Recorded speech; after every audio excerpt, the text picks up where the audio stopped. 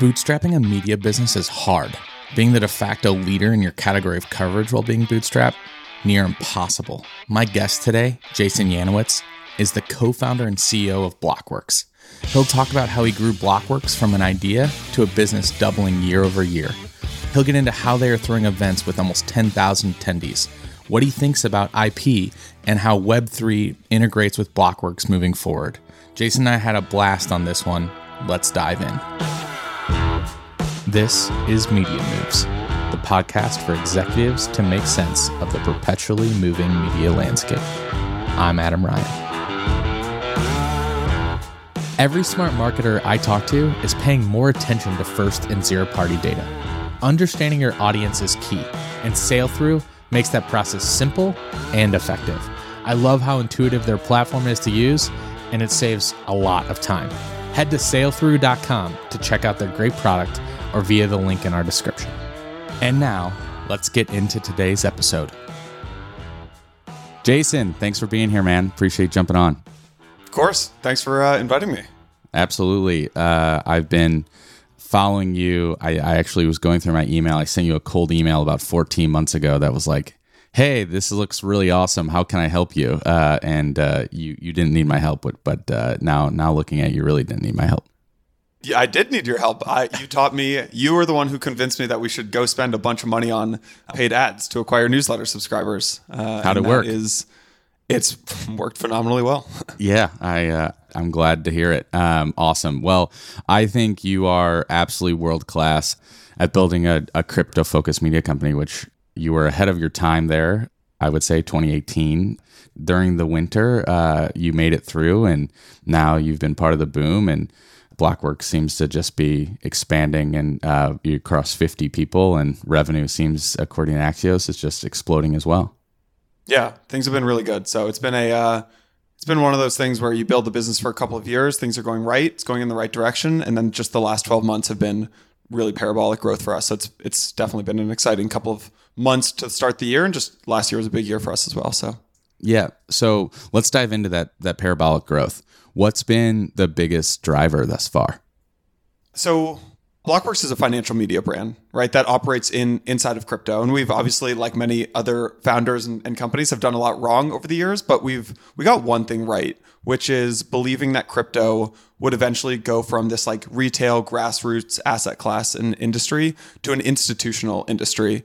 And one of the core beliefs at the beginning of Blockworks was that crypto would eventually become one of the largest asset classes in the world, and that the number of investors who came into the industry was going to grow 1,000-fold, 10,000-fold. And that, if you think back to when we launched the business, of like kind of unofficially in 2017, the information that existed back then was pretty siloed across, there's like maybe one or two media companies, maybe one or two podcasts, no newsletters, a lot of stuff on Twitter and Reddit.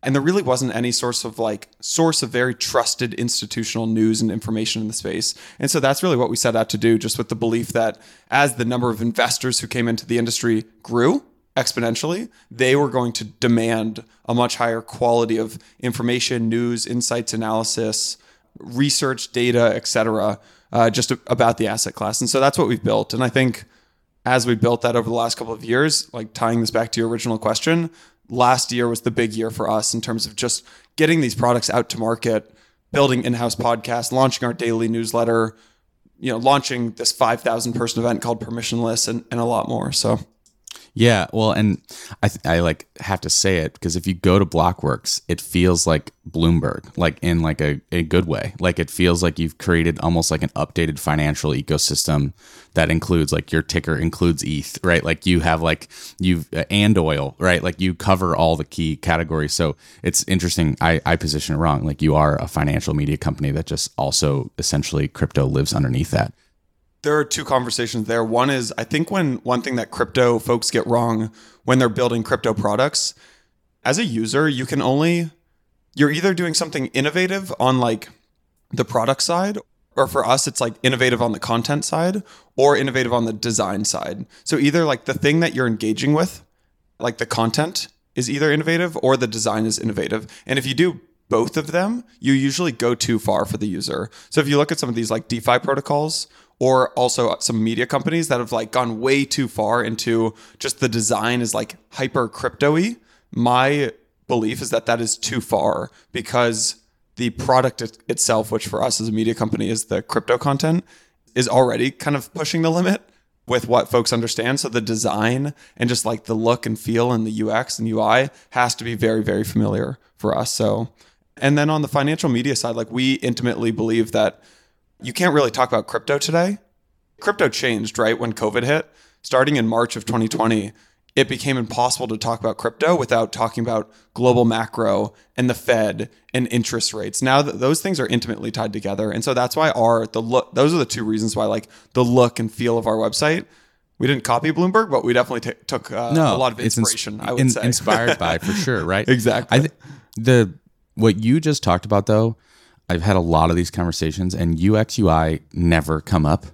And I have told our team continuously that, like, if media companies focus not just on content, but actually the way that that content is consumed, from design to medium and everything in between, you're at a massive advantage, because there's just too many media companies focusing on like either super high quality content, but it's like, Jesus, why are these paragraphs like 25 lines long? No one's going to read through this, right? To like TikToks that don't have like good cadence. Like all of that matters just as much as like the quality. And so like you making crypto accessible through design, because the content itself is potentially on the borderline of accessible, is really, really smart.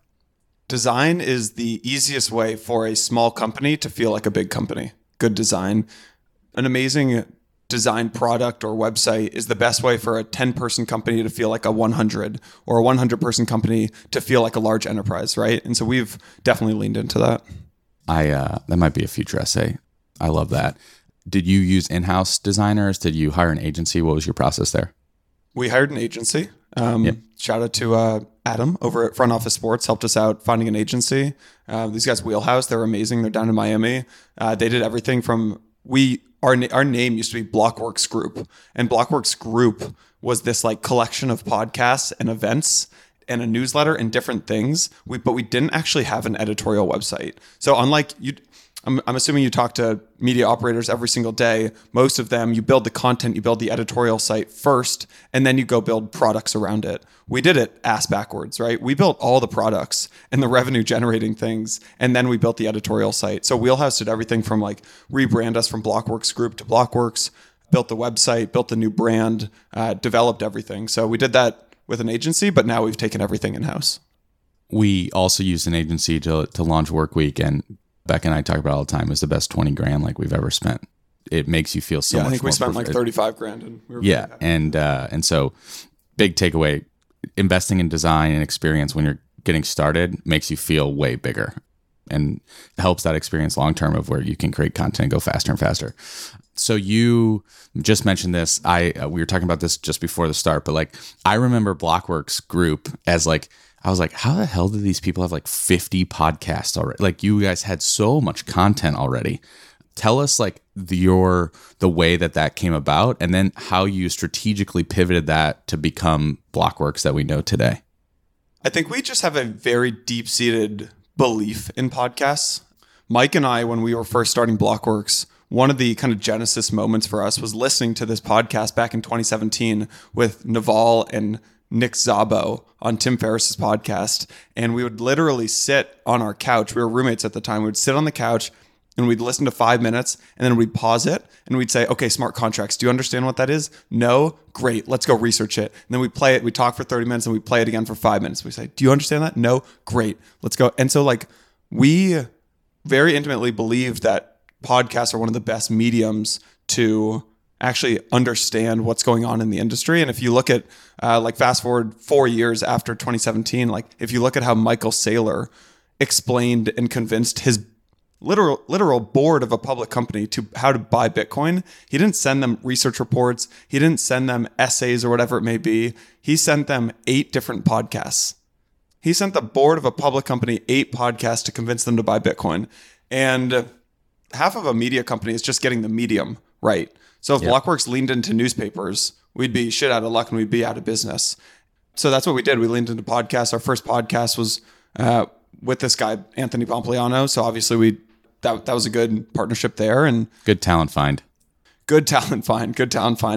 But I think there was also just sometimes when you're an entrepreneur, like your lack of knowledge is about what you're doing. Sometimes is your biggest enemy, but also your best friend. And for us, like Mike and I were not media entrepreneurs. We didn't know media. We didn't know what we were doing. We didn't know about morning. Actually, we did know Morning Brew and The Hustle, just because we were like readers of things like that. But we didn't have this like deeply ingrained media sense inside of us. And so we basically just said, what do we want to do? It's things that we like doing. It's going to events and listening to podcasts. And that's why those were our first 2 products. So, and I can talk, like we partnered with Pomp, and then the rest was kind of, that podcast shot up to number 4 on iTunes, and then the rest was history. So yeah, I mean, it's amazing what like a great talent can be as a wedge to like grow something much, much bigger and faster. And for those that don't understand the impact of the Michael Saylor Bitcoin, those 8 podcasts inspired about $4.5 billion of Bitcoin holdings today. So who says you can't drive ROI from audio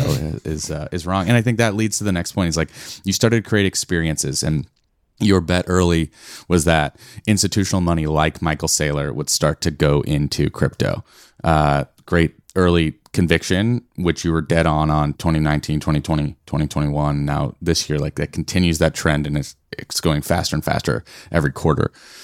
And then you started to take advantage of that trend with events. And I told you this before, but I asked my audience in the newsletter, I said, who's media operators that you want to hear from and learn from, and what do you want to hear from?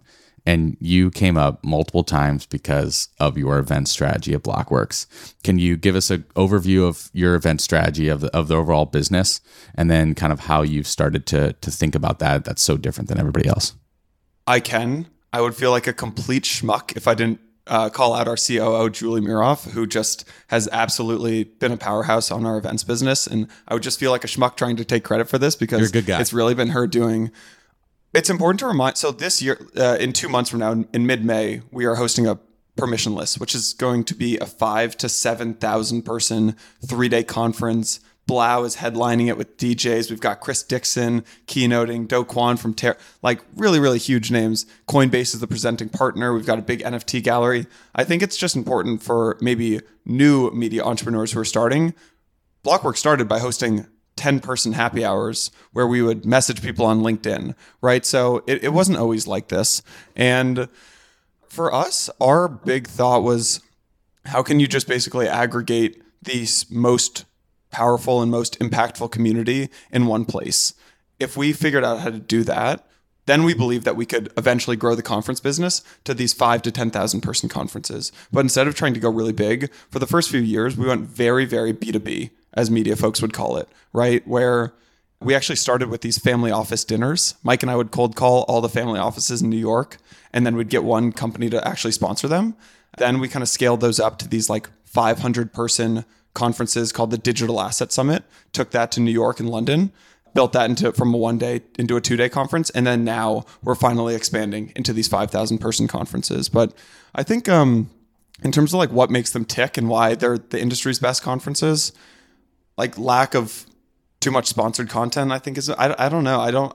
I want to give you this like really bright, intelligent answer here, but I think it's just lack of too much sponsored content. Don't over monetize. Don't focus on having like a 70% gross margin in year 1. Try to break even in year 1, year 2, 30% margin, maybe year 3 or year 2, whatever it is, like 70% margin. But I don't know, just focus on building the experience in the community first. I think that's the takeaway. And it's not that different of a strategy. The Hustle did Pizza and 40s events, which were like free events that we gave pizza and beer away, cost like $200. We probably hosted like 25, 30 of those. And then that actually was the group that like in the end drove tickets for HustleCon, and like that, turned that into. So we did a similar thing. We would have Blockworks beers once a month in New York. We would rent out a bar in New York, cost like, I think it was free, because we would bring a bunch of money into the bar and people would come. We'd give like the first 200 people a drink ticket. And then the rest of it brought like a bunch of money into the bar. So they would give it to us for free. And those, you do those once a month, 200 people each time. That's 2,400 people that you're building in your in-person community. Very easy to convert 20% of those into a 500 person event. you also like never know who you're going to meet. Like I met Nick Sharma through one of those events when he was, 20 years old. And we talked like, that's how that relationship started. When you actually have those lower barrier that anybody can do, it just takes a little bit of hustle and very little cash. That's the secret to like building, I think, these like flagship events and conferences that like are worth, you do this a couple of years in a row, events start to be very valuable when you prove that they can last for 25 years. That's the turning point of like making that such a huge business. But it just starts with like Blockworks beers. What a good takeaway. And I think it's also just sitting down with the sponsors. I think everyone has, this is across all of our products, right? But instead of saying, oh, I think the sponsor wants this, right? The advertiser wants this, just actually figuring out what they want. Some advertisers or sponsors have no interest in acquiring customers. They just want to look cool. They want to fix their brand. And some folks have no interest in brand, but they really want to sit down with 4 big hedge funds. And some folks don't care about the hedge funds. They want to acquire a mass amount of users. So it's just sitting down with them and figuring out what they want. I believe smart media businesses build audience first.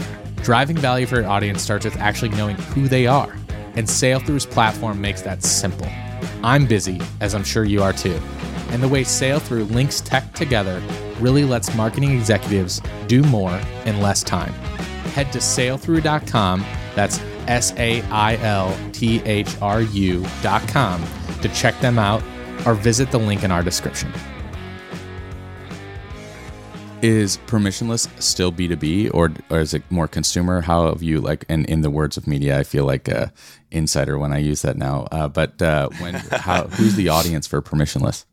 This is the weird thing about crypto is in traditional financial markets, there's a very clear delineation between institutional crowd and the retail crowd, right? The institutional crowd, they're 50 years old, the hedge fund managers, they're buttoned up, they're industry insiders, they're worth a whole bunch of money, et cetera. Everyone knows the like B2B business in finance. And the retail crowd is like the Robinhood day traders or whatever, who are just getting like hosed left and right. And I don't know, maybe younger and they're trading on Reddit or whatever it may look like. Crypto is very, very different. Crypto has flipped things on its head because for the first several years, crypto retail folks were the insiders. And what happened because the industry grew so quickly and the asset classes grew so quickly is that the retail folks now oftentimes have more wealth than the institutional crowd. And wealth aside, they actually know a lot more. So the institutional folks, so now we have the hedge fund managers who are 50 years old, been trading for 30 years. They want to come meet the 24-year-old who's deep into the Terra ecosystem and like understands how to almost play these like DeFi yield pools. So the reason I say all that is like permissionless is not a B2B event, nor is it a B2C event. We're trying to build the industry's largest event. And this year we'll do 5,000, 6,000, maybe 7,000 attendees. It's 2022. Probably by 2025, this will be a multi 100,000 person event where everyone in the industry goes to gather, essentially. And it almost feels more like maybe a South by Southwest or a festival than it does just like a butts in seats type of conference. And that's one that can be generational, right? You really like the constant theme I'm hearing from sponsors though to your audience, like from retail to institution, like you're listening to what they want. Like you're actually institutions like, hey, I actually want to talk to that like 24-year-old that's like so deep in protocols and he's worth more than his parents because like he knows exactly what he's doing versus like institution is what's going to drive the industry forward. We were on a call earlier this week with a multi-billion-dollar hedge fund manager, and we said, oh, we think there's 3 panels at Permissionless. You've got like metaverse, you've got gaming, and you've got a couple others, and there's this institutional panel and like an institutional track. And he said, oh, you mean the boring track? Who would want to attend that? And this is the multi-billion-dollar, probably 60-year-old hedge fund manager who's saying, he's the quintessential institutional track type of attendee. And he's looking at, attending the metaverse and the gaming track, right? So that's where crypto kind of flips things on its head. I think there's takeaways across all industries there, though, is like the reality is there's audiences within your audiences. And too many times, I think with events specifically, but even like across all mediums, you kind of like make assumptions across the board. And if you would guys have done that, you have potentially turned yourselves, which some of your competitors have, into like NFT pump, right? Like you could have like easily like fell into retail and like fallen into the traps that come with that because like you're just like following the trends versus like listening to what like the needs are. But I do think that there's a really important thing happening in crypto for those who are interested, which is ever since I've been in the industry, it's just crypto. Crypto is the industry. You don't say, that's what you say. You're in the crypto industry. And now for the first time ever, sectors have formed. So there's the gaming part of crypto, and the gamers have no interest in sometimes what's happening in DeFi. So you've got like the Bitcoin crowd and the Bitcoin mining crowd, and then you've got the DeFi crowd, and then you've got the NFT crowd, the metaverse crowd. And I say that because that is what kind of the expansion of a lot of our content looks like. On the media side of the business is like the podcasts and newsletters. You could see a world where Blockworks in a couple of years from now looks like a Morning Brew or looks like an Axios on the newsletter side, where we've got 12 different newsletters and we own the largest NFT newsletter in the industry, the largest DeFi newsletter in the industry, the largest, maybe like Morning Brew has their one with like 3 million subscribers. That might be our main daily newsletter. I think that's kind of what the future of maybe the top of funnel, larger media distribution channels of Blockworks could look like. Moving to the next thing, I can't wait to hear your thoughts on our predictions. What do you think crypto media 12 months from now, what do you think it looks like? I would zoom out actually and answer your question in terms of just information in crypto. Mm-hmm. So right now, information in crypto is very, very siloed. You've got the media companies. You've got the blockchain like scanners, like the Etherscan, right? Like the blockchain explorers. You've got the data providers, the Nansons of the world, and things like that, the Kaikos and Amber Datas. And today, media in crypto is really, really small. It's a tiny market. It's like a $250 million market. It's not even a $1 billion market. In traditional financial markets, it's a $30 to $50 billion market. So you're looking at 250 million versus like 25 billion, or actually a lot more than that. Yeah. What the biggest prediction I have is I think there's going to be consolidation, and you're going to see a data provider look at a media company and say, oh my God, that media company has got all my users. They just don't have they're monetizing with sponsorships and ads. They should be monetizing with a $50,000 a year annual subscription. And then you look at a media company that says, I'm monetizing with sponsorships right now. I should be monetizing with this $100,000 a year subscription, and they join forces. Now you've got data and media. Then you've got a blockchain explorer that has 100 million page views a month. And they say, oh my God, that person has no idea how to monetize, but they've got all of our users. Let's bring them into the funnel and kind of into the party. So that's what's going to happen, is there's going to be just a race for consolidation. You see almost like a verticalization too, right? Like you're spinning the flywheel faster through distribution, high LTV products, and then like all of that can create like spin-off assets essentially. Right. Exactly. How does Blockworks play into that? I don't want to share too much, but Blockworks in a couple of months is launching an enterprise product. It's our first venture into kind of the more institutional enterprise grade. I don't want to say too much about it, but we're launching a product that'll be like, somewhere between, depending on who you are, $10,000 a year to $100,000 a year. And we've got a number of kind of customers and clients who have been spending advertising dollars with us for almost 4 years lined up to purchase this thing. So we're really excited about that. Real Vision-esque, except the other way, really. Like, right, they started with like the 50 to 100K hedge fund subscriptions and then worked their way kind of down. It's interesting. You kind of did, in a way, like a bottoms up model. And I'm a bigger believer in that because you can get a better top of funnel and like save cost early. We're excited about it. Excited to see that product. All right. Next prediction, 5 years from now, what in crypto media is totally different than today? And what is the exact same? I don't want to copy my original prediction, but I think that there'll just be more consolidation. I'll give you a better, more interesting one, but I would just double down on that first prediction, which is there's going to be more consolidation. And right now you've got like 15 media companies and 15 data providers. There's going to be maybe 2 or 3 big powerhouses. And I think hopefully Blockworks is one of those.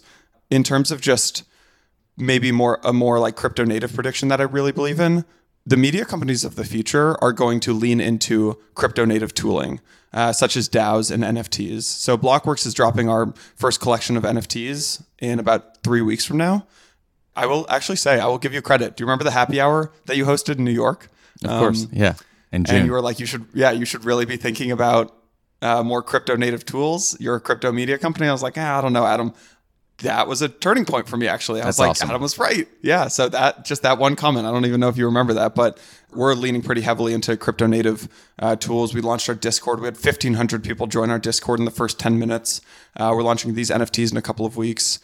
We're thinking about just how media companies and DAOs, what that should look like. And man, let's jam on that at a different conversation and record that, because me, you, Jess Sloss, there's a few other people that have been putting a lot of time into thinking about that. get Jared Dicker on there and there's a lot of conversations we could have. Also, I just have to say, I am so happy to hear about the native tooling, because there's nobody that should do that faster than the audience that you're building for. And I think that's what I was kind of telling you back in June, is it just makes total sense and it's genius. And you're going to allow other companies to basically pave the path behind you, or you're paving the path for companies behind you that aren't in crypto, which is the impact that you can have on the industry. So I am pumped to hear that. What do you think will be the exact same as today, from a media standpoint? What about paid acquisition? You talked about that earlier. Do you think that's going to still exist or to be the same? So the Web 2 model for paid acquisition, you talked about this in the newsletter, is phenomenal. You have this really great take, which is in Web 2, what happens is VCs funnel money into companies. Basically, you launch a company, you end up diluting yourself 40, 50, 60% with VC dollars. Those VC dollars flow directly into Facebook and Instagram ads. And that's what the customer acquisition looks like in Web 2. In Web 3, and that's honestly what a lot of even crypto companies do. But what's actually changing right now is that you dilute yourself right out of the gate, right? You might allocate 40 or 50 or 60% of your tokens, your treasury, to the community, which seems crazy for Web 2 founders and Web 2 VCs when they see that happening. But what happens, and you wrote about this really nicely in that newsletter, is you are taking away this relationship with where you dilute yourself 40% for the VCs. Those VC dollars just flow directly into Facebook and Instagram to acquire the customers. Now you're acquiring the customers immediately, and they're becoming shareholders in your business and users in your business right from day one, and you don't have that same relationship. So I think that will end up changing. But that being said, I think some things stay the same, which is Facebook and Instagram are still amazing platforms to acquire users.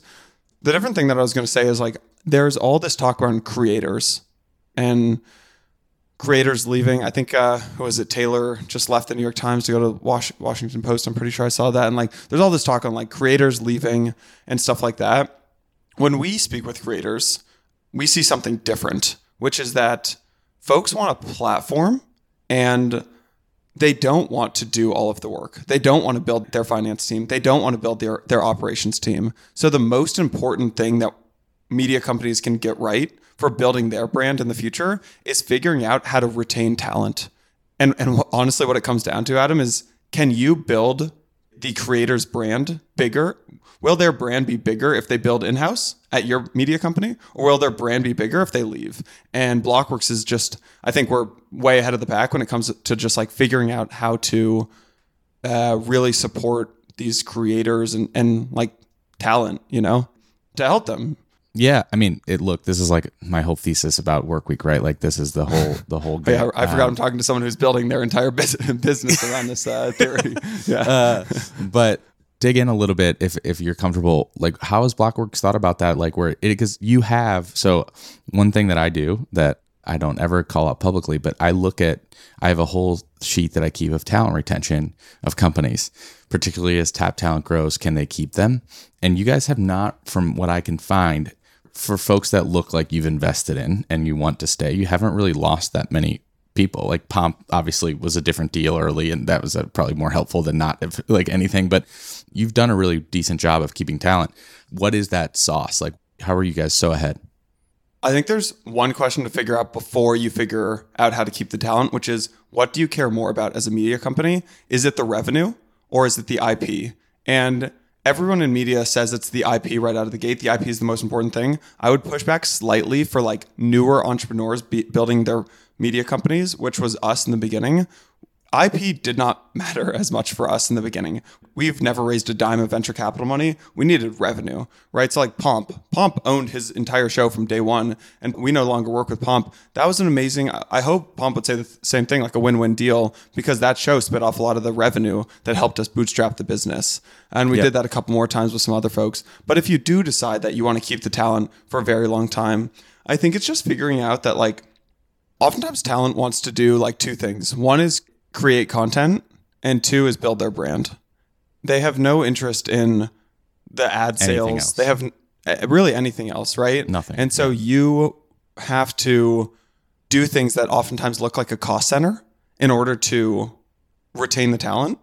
And just, I think it's like just figuring out how you can build a business around, instead of building a business around Blockworks and like the media brand, how can you build mini businesses inside of Blockworks, right? And so that's what we're in the business of doing, is like building sub brands within Blockworks. So we've got our permissionless brand. We've got our Digital Asset Summit brand. We've got all these different podcasts. And like you guys have done a great job. I was on your website earlier today. I went to your page. It looks like you're going to launch courses around each creator. You're going to launch a newsletter around each creator. You're going to launch a podcast around each creator. That is a mini business inside of the greater Workweek business. And we're thinking about it the exact same way. Yeah, there's also the thing that no one catches of that is their scale with one brand.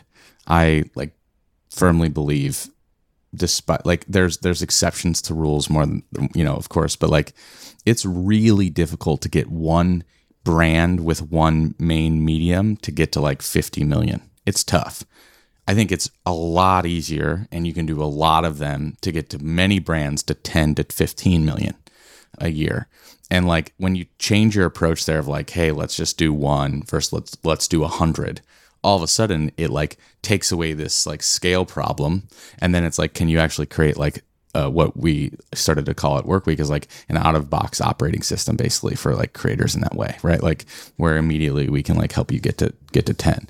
But yeah, it's the creator one, man. We gotta have you back on to talk about retaining talent and Web3 native tooling, because those are with media. Those are things I'm thinking about all the time. But Jason, thanks so much for coming on. It was awesome. Everyone can learn from you. The event business is exploding. You probably have the biggest, for a Bootstrap media business, 100% the biggest flagship event that I know of. But also just kind of leading the pack in the industry and sticking to who you are. So glad we could all learn from you. Thanks for being my go-to person to call when I'm freaking out and panicking about things over the years, Adam. I appreciate it, but yeah. I love it. I like you said something earlier that I have to remind myself consistently of, like, being naive is actually just a huge advantage in this game because it's about creativity.